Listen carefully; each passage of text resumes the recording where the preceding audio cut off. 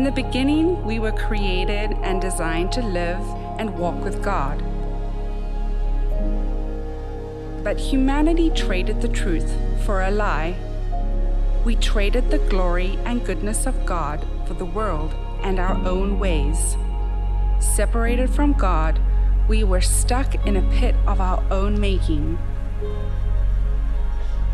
But Jesus broke through his death on the cross and his resurrection. He rescued us from our sin, shame, and pain.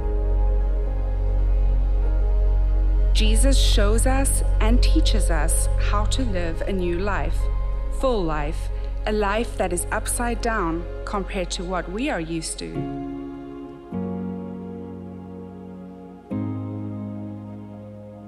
His upside down, or rather right side up ways are beautiful and perfect. He empowers us to live his mission, turning this upside down world right side up for his kingdom, his power, and his glory.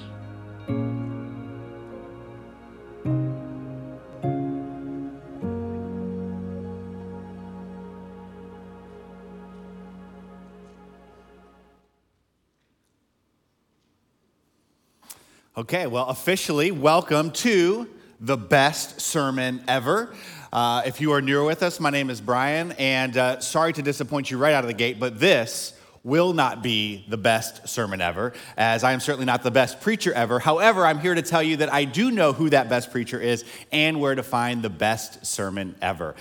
We actually find it in the Bible, in the biography of the person of Jesus, the book of Matthew. That sermon is recorded there in chapters 5, 6, and 7, and that's where we're going to be hanging out here for a number of weeks. And that sermon is known as the Sermon on the Mount, and it is uncontested as the best sermon ever. And we've kind of gone all out around here to celebrate that reality and to share that. You might have noticed maybe some billboards around town talking about the best sermon. You might have received or even handed out to one of those ominous little black square cards that is pointing to this. And the reason we're doing this is because we actually believe not that this is just the best sermon ever, but that the overflow of this best sermon ever actually leads to the best kind of life. Like, we actually believe what Jesus has to say in his sermon is the best possible life that we can lead if we take him up on it. And we're not alone in this. It's interesting that the people throughout history, people who would be way more popular than maybe any of us in the room, you've got, political leaders, U.S. presidents quoting and referencing this particular sermon, artists and authors, even other religious leaders from other religions reference and quote this sermon, Jesus' Sermon on the Mount, because there's this sense of potential and power that is resting within it. One of those quotes from one of those people, President Harry S. Truman, on the heels of World War II, he said this. He said, "I do not believe there is a problem in this country or the world today which could not be settled if approached through the teaching of the Sermon on the Mount." That's a pretty big claim, and it definitely gets my interest and attention as to something that's worth checking out. And so while we definitely believe that Jesus has the best sermon ever, and the Sermon on the Mount is the best sermon ever, interestingly, it's actually not his first sermon ever. That in the book of Matthew, we actually see it as the second sermon that we find in the book of Matthew in chapter 5 that is actually preceded by another sermon in chapter 4. You see, the Sermon on the Mount, it's chapters 5, 6, and 7, and would take you probably about 15 minutes to read out loud. But Jesus' first sermon ever is actually only one sentence and only half a verse. It only take mere seconds to preach. And I know what you're probably already thinking. It's like, okay, Brian, we agree. You're not the best preacher ever, but it would seem, according to the clock, looking at Jesus, you might be able to be a better preacher if you maybe followed some of his ideas on maybe sermon length. I don't know. It just takes me longer to get the words out, so I'm just not that good, so we're just going to roll with it anyway.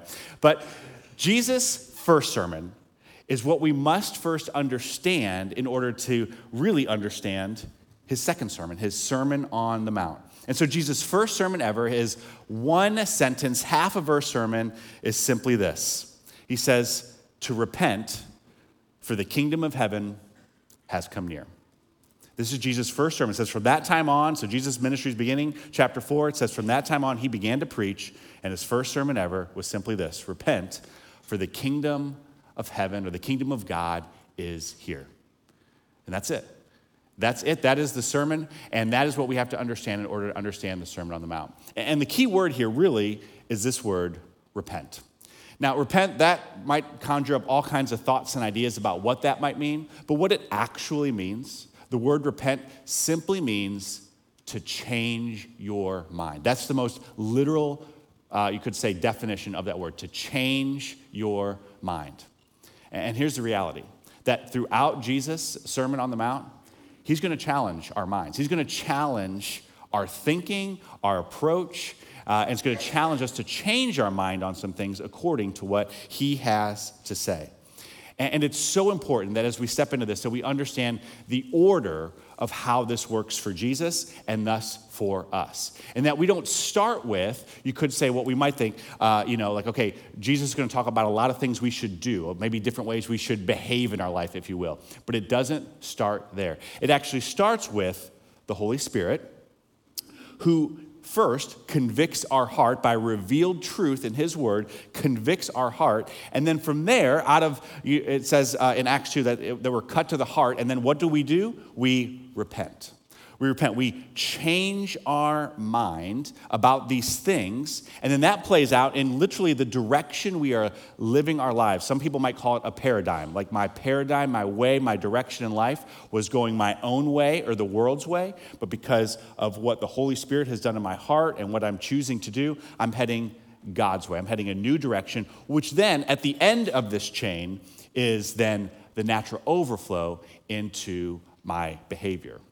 Versus what I think we tend to do is we start with this and try to work our way backwards. And I would say this, I bet for many of us, like maybe if you are new to the whole church thing, or maybe you've even been a little hesitant to check out the whole church thing, it's probably because in the end, maybe you just felt like you didn't see a whole lot of change here in people's lives. Like from the outside looking in, you see church people like us, and you say, man, they sure do a whole lot of church.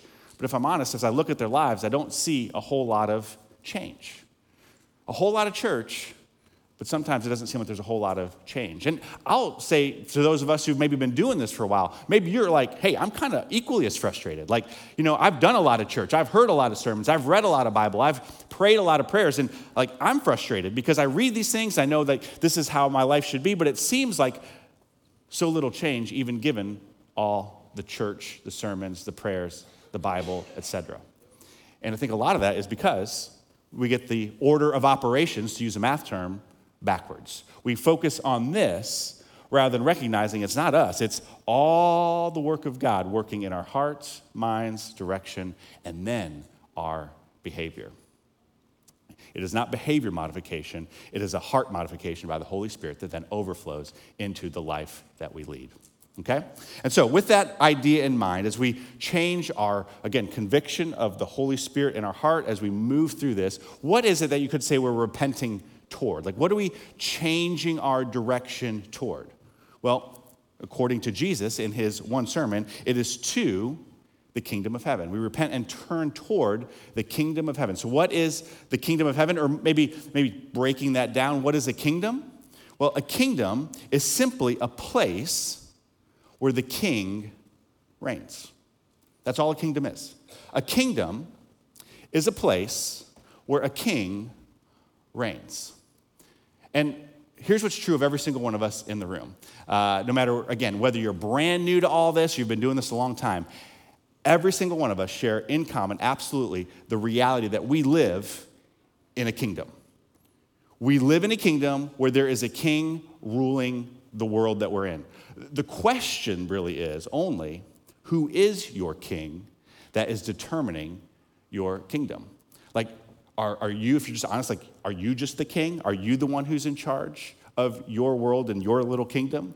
Or, as we're going to discover that Jesus is going to test, is it Jesus who is in charge? Is it, as the Bible says, the King of Kings who is in charge of the kingdom that he calls us to be a part of, to turn toward?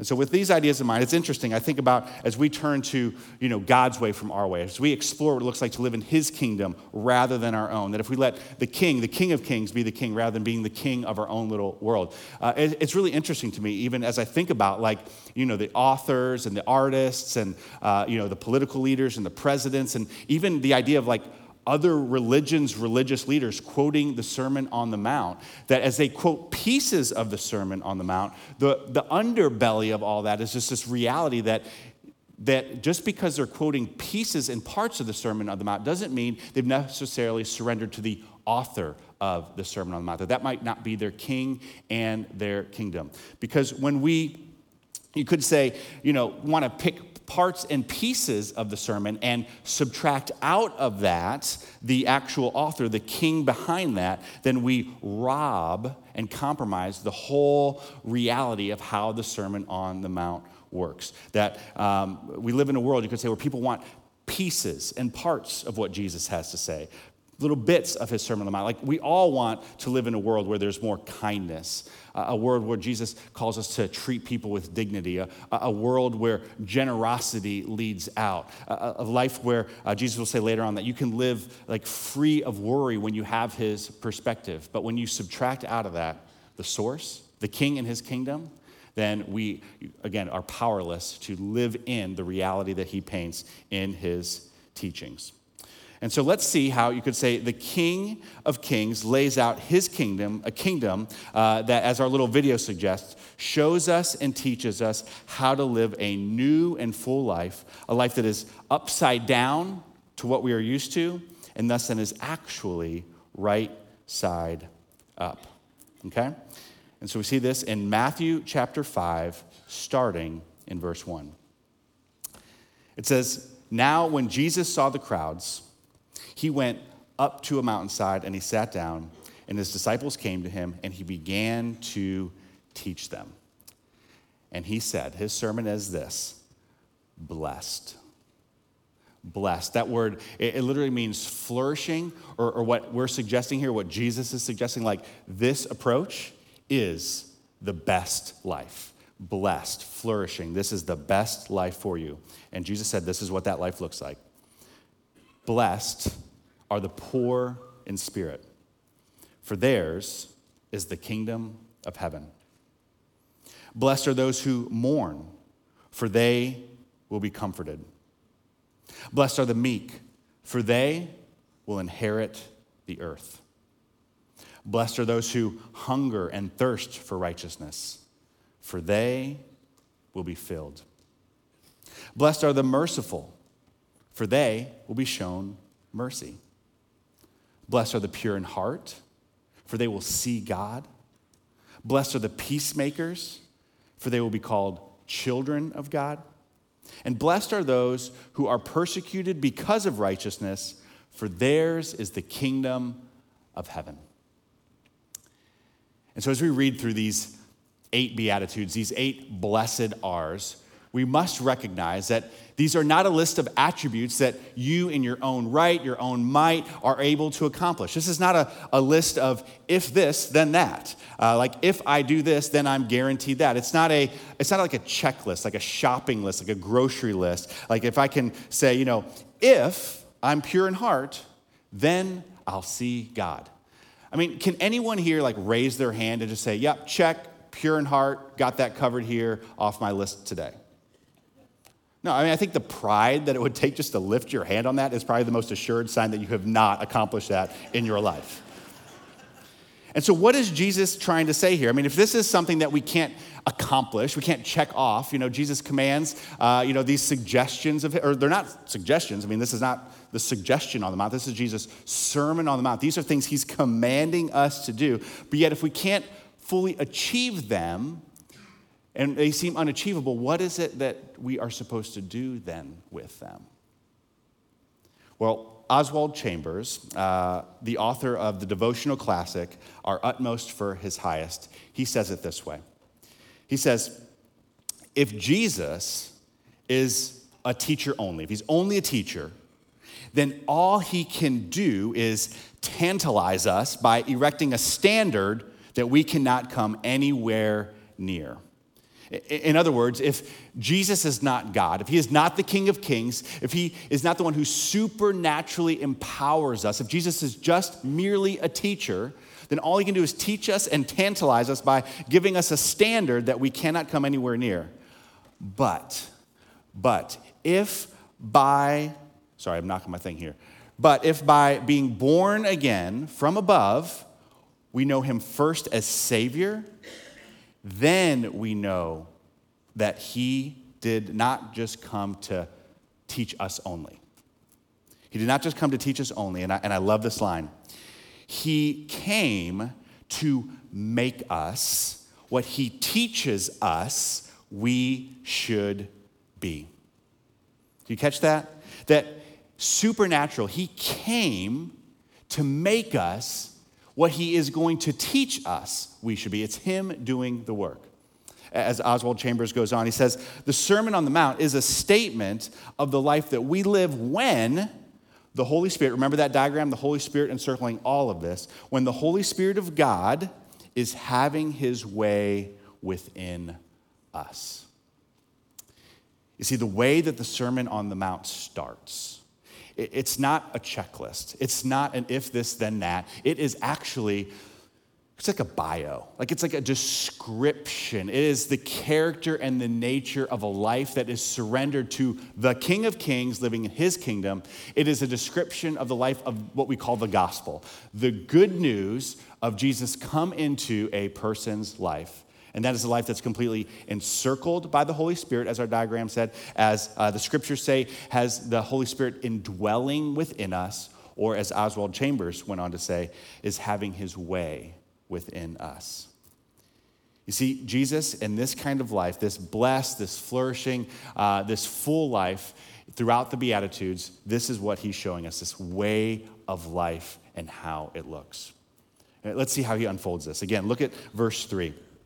As Jesus says, blessed are, he says, the poor in spirit, for theirs is the kingdom of heaven. That's what repenting and turning toward. We're turning toward the kingdom of heaven. And how do we do that? By recognizing that we are, you could say, broke in spirit. We're poor in spirit. We are, you could say, helpless to help ourselves. That these are the beginning points of the gospel, that the good news of Jesus starts with the bad news that we've got nothing to offer. We can't earn our way toward God. We can't do enough good. Like we have an impoverished, poor, spiritual, what the Bible says, sinful, we've gone our own way state. And we are then, when we recognize that we've got nothing to offer, in a position kind of at the bottom to say, okay, it is only God that can lift me up. That I'm broken, I'm poor in spirit, and I am convicted of this in my heart. And so then, as we said, I repent. I change my mind, and I head a different direction, receiving the gift of this new life through the gift of Jesus. That's what we get, again, of that one sentence sermon, that we repent and we come near that kingdom of heaven that has come near. And so Jesus, he then builds on this idea in verse 4. He says, blessed are those who mourn, for they will be comforted. So contextually, this is speaking to actually how we mourn sin. We are saddened by our sin. We're saddened by the reality that we've gone our own way, and instead of going God's way. So we recognize that, we confess that, we admit that none of us have it together, so it's okay, we can all share in that confession. And then with that, here's the good news, here's the gospel. We are then, quote, comforted by what? But not an idea, not a feeling, not anything warm and fuzzy. We are tangibly comforted by the fact that we are forgiven. That we are forgiven by the grace of God. I love the way the Amplified Bible, which is a Bible that really kind of adds extra context to some of the verses to give us an understanding of what it's getting at, interprets the same verse. It says, blessed or forgiven, refreshed by God's grace, that's what it means to be blessed, are those who mourn over their sins and repent, for they will be forgiven, for they will be comforted when the burden of sin is lifted. I love that the comfort comes in the reality that the burden of sin and its consequences is lifted. Verse 5, the way this plays out, Jesus says, is by being meek. Blessed are the meek, for they will inherit the earth. Now, meek here does not mean weak. Just because it rhymes doesn't mean it means the same thing.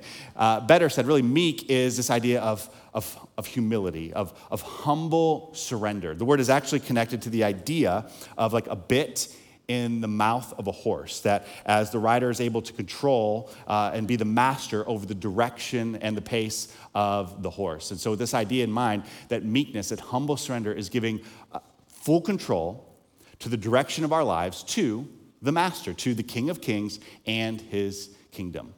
And it goes on to say that you will inherit not just this temporary earth, it's actually the reality that we inherit, it says in the scriptures, a whole new heaven, a whole new earth, ultimately in the eternal realities of what we have in Jesus. It's heavenly realities. It says from there that when we do this, when in meekness we humbly surrender to the King and his kingdom ways, and we get a taste of that, like we start to experience this in our life, that we will discover how good it is, and we'll actually find ourselves wanting more of it. We'll want to, it says, we will hunger and thirst for more. That's what the next verse says, that blessed are those who hunger and thirst for this kind of life, who hunger and thirst for righteousness, for they will be filled. Now, I don't know about you, but without all of this, like, that's not my natural state. Like, my natural state is to hunger and thirst for, like, Doritos and Dr. Pepper, you know? Things and other things that are all about me, my own self-interest, my own selfish ways, my own, just everything self. But the more I feast on and drink up Jesus' will and ways, I find that the more I catch a hold of it, I hunger and thirst for more of it. That's how it works. It's like this snowball effect that the Holy Spirit does within us, that we kind of build on it, and it builds within our lives, and it swells, and it grows, and it becomes more and more of what we get is what more and more of what we hunger and thirst of in our lives. And really, that's kind of how the rest of the Beatitudes roll out. It just shows how when this snowball effect of hungering and thirsting for what God is doing, it's contagious in our lives and in others. As it goes on in verse 7, Jesus says, "Blessed are the merciful, for they will be shown mercy." Mercy is such a through line of who God is and what we're called to be living in this kingdom life. You know, Jesus, later in the Sermon on the Mount, he gives what we've called the Lord's Prayer. And in that prayer, he says for us to pray, "Lord, forgive us our debts, forgive us our trespasses, forgive us our sins." There's lots of ways to translate that. As we have been forgiven. Help us to be merciful, just as we have been shown mercy. That in light of God's ultimate forgiveness that we have received through Jesus, we only then are empowered to forgive the kind of debts that people have incurred on us. I mean, you know this. You cannot forgive the measure of things that we need to forgive people for in our lives on our own. There is no way to do that. Like when we think about the emotional debts, sometimes the physical debts that have been charged against us wrongly from other people. The only way we get to the place where we can forgive that kind of reality is in the bigger reality of the ultimate forgiveness and the depth to which we understand we have been forgiven in Christ. And when we live there, we do, there's kind of this saying, I love it, simply put, that when we understand this, as forgiven people forgive people.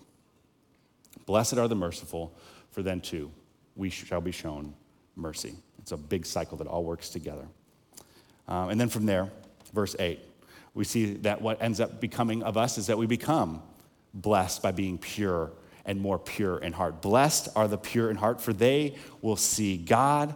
Again, as we said earlier, we don't get to put a check mark as pure in heart, but it is only God who changes our hearts. The Holy Spirit's work within us. Some other places in Scripture that emphasize this, the prophet Ezekiel, on behalf of God, says, I will give you a new heart and put a new spirit in you. I, God, will remove from you your heart of stone and give you a heart of flesh. It is only the work of God that can do these things inside of us that then play out outside of us.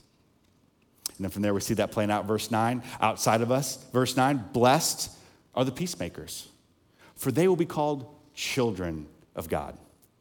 Now, when it comes to peace, this is way more than, that peaceful, easy feeling. My daughter after church, she's like, Dad, you can't do that on stage. You're not allowed to sing. And everyone said amen. So, yeah, it's more than a peaceful, easy feeling as the song by the Eagles might suggest. This is what the Apostle Paul says in Colossians 1:20. It says that through him, through Jesus, God reconciled everything to himself. He's reconciled us to God, a relationship with God that's overcome our sin and separation, and that is peace. That he has made peace in everything in heaven and on earth by the means of Christ's blood on the cross, should we receive it. And then as we receive it, as we live in this eternal peace, or peace as being reconciled to God, we now are representatives of that. You could say we're ambassadors of that peace, helping others to be reconciled into a relationship with God through Jesus. We're going to talk about that next week as we talk what it means to be salt and light, to be ambassadors and representatives to those to receive what we have received. You could say that as we've been saved, that as ones who have been rescued, like immediately as one who's rescued, you are now part of the rescuing team. We have a responsibility to live that out and a reflection to others. The Apostle Paul says it this way, that we are therefore Christ's ambassadors, as though God were making his appeal right through us. And so Paul says, we implore you, and that's like Paul, we implore others on Christ's behalf to be reconciled to God. See, all of this, these Beatitudes, this Sermon on the Mount, as they show us this best life ever, as Jesus would go on to say later, like life and life to the full in John 10:10. It comes really at the end with this bit of irony that the last beatitude, the last blessed are, says, of all things, verse 10, and blessed are those who are persecuted because of righteousness, for theirs is the kingdom of heaven. Remember the first sermon? We're all about the kingdom of heaven, God's kingdom and the king's ways. Blessed are those who are persecuted, though? Like really, like the blessed, flourishing, best life ever is a life that has persecution. And he's like, maybe this is where we say, well, persecution maybe doesn't mean what we thought persecution used to mean, but what it really means. But to ensure that we would not be confused on the matter, Jesus on this one actually interprets it for us. As he goes on to say, this is what I mean by this, verse 11. Blessed are you when people insult you, persecute you, and even falsely say all kinds of things and evil against you because of me, because you follow King Jesus. But, verse 12, rejoice and be glad, because great is your reward in heaven, for in the same way they persecuted the prophets who were before you. And so this is the truth straight from Jesus. I love the way our family ministries pastor, Heather Vance, says this almost every week with our students, with our teens in student life. She reminds our students on a regular basis, it is the best life, but it doesn't necessarily mean it's the easiest life. It is absolutely the best life, but that doesn't always mean it's necessarily the easiest life. And I think about that, like if we're honest with ourselves, again, even if you're like totally new to the whole church thing and you look at your life and you look at your greatest growth moments, your greatest achievements and accomplishments, like anywhere you got better or excelled in this life, I would suspect it probably was not a direct result of things being easier in your life. Look, if you want to take Jesus up on this kind of life, that starts with a changed heart that then turns into changing your mind, repenting to the direction of the King of Kings and his kingdom, then you should expect that as you go against the grains of this world, you could say, that if you take seriously God's will and ways as revealed in the Sermon on the Mount and the rest of Jesus' word and the rest of God's word in the Bible, that as you live in a world where relative truth rules and reigns, like you do you, your truth, my truth, that when we live in a world where relative truth rules in spite of trying to live a life under God's absolute truth, then you should expect that people are going to disagree with you. They're going to insult you, that you will be persecuted. And I'd say this, that if you're not at least occasionally getting splinters from going against the grain of this world's ways, that if occasionally you don't bump up against some things that are different in the way that you're pursuing life versus the way that the rest of the world is pursuing life around you, then you might have to ask yourself, like, who is my king? And whose kingdom am I actually living for? See, if you take Jesus up on his best life, even when, I would say especially when, it's not the easiest, then be reminded the promise of his word that when you're shunned, when you're shut out, when you're made fun of, that when you are ridiculed for aligning yourself with the King of Kings and his kingdom, verse 12, rejoice.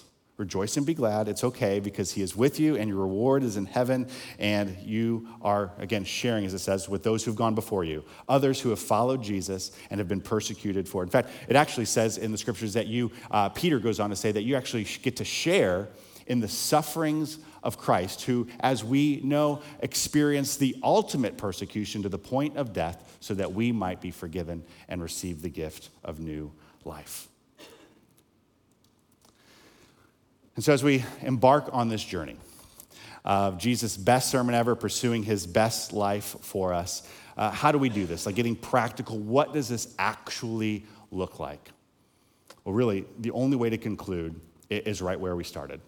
We have to start and end with this reality. It is critical that we get these order of operations right, that it is always the Holy Spirit's work changing our hearts, which then causes us to choose to respond and change our mind, changing our direction, our behavior, all by the grace of God and the work of Jesus. As Oswald Chambers, again, rightly says, it is the Holy Spirit having his way within us to make us what he teaches us we should be.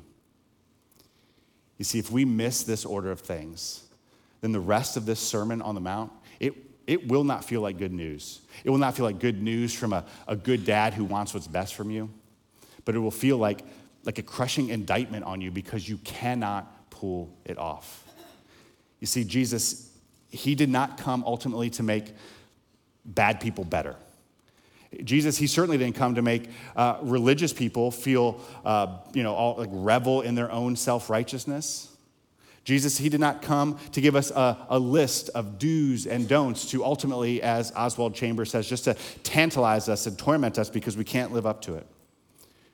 No, Jesus, he came to turn things upside down only for us to discover that it is actually right side up. As he came and broke through our sin and separation, he came to forgive and save, he came to give life to the dead, he came to give us a heart of flesh in place of our heart of stone through an invitation to repent and to follow him and his kingdom in our lives. If we surrender. If we surrender to the King of Kings and his kingdom.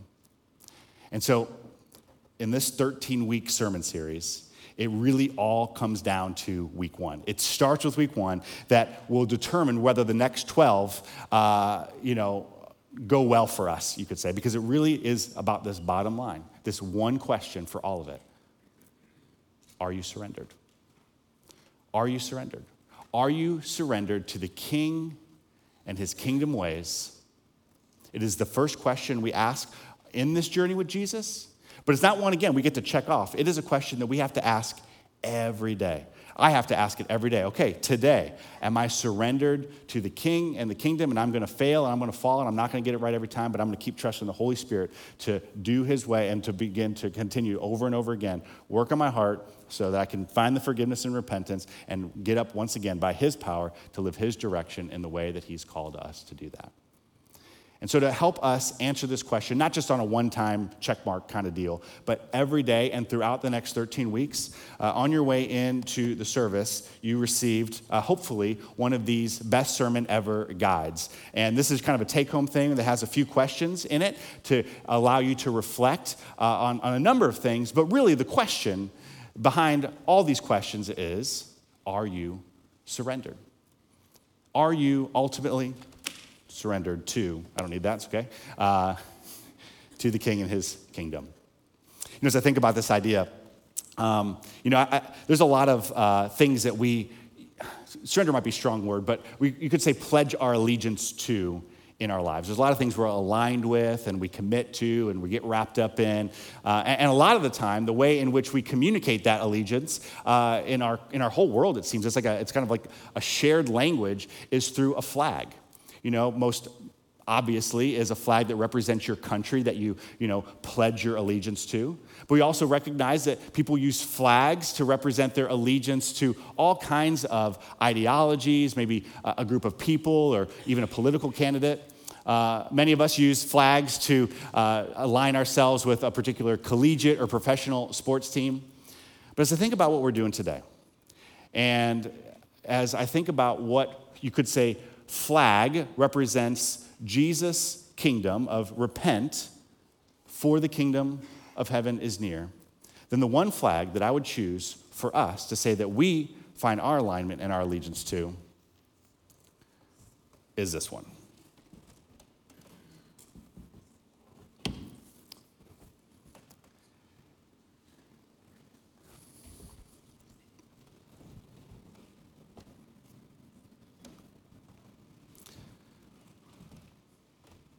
It is simply a white flag.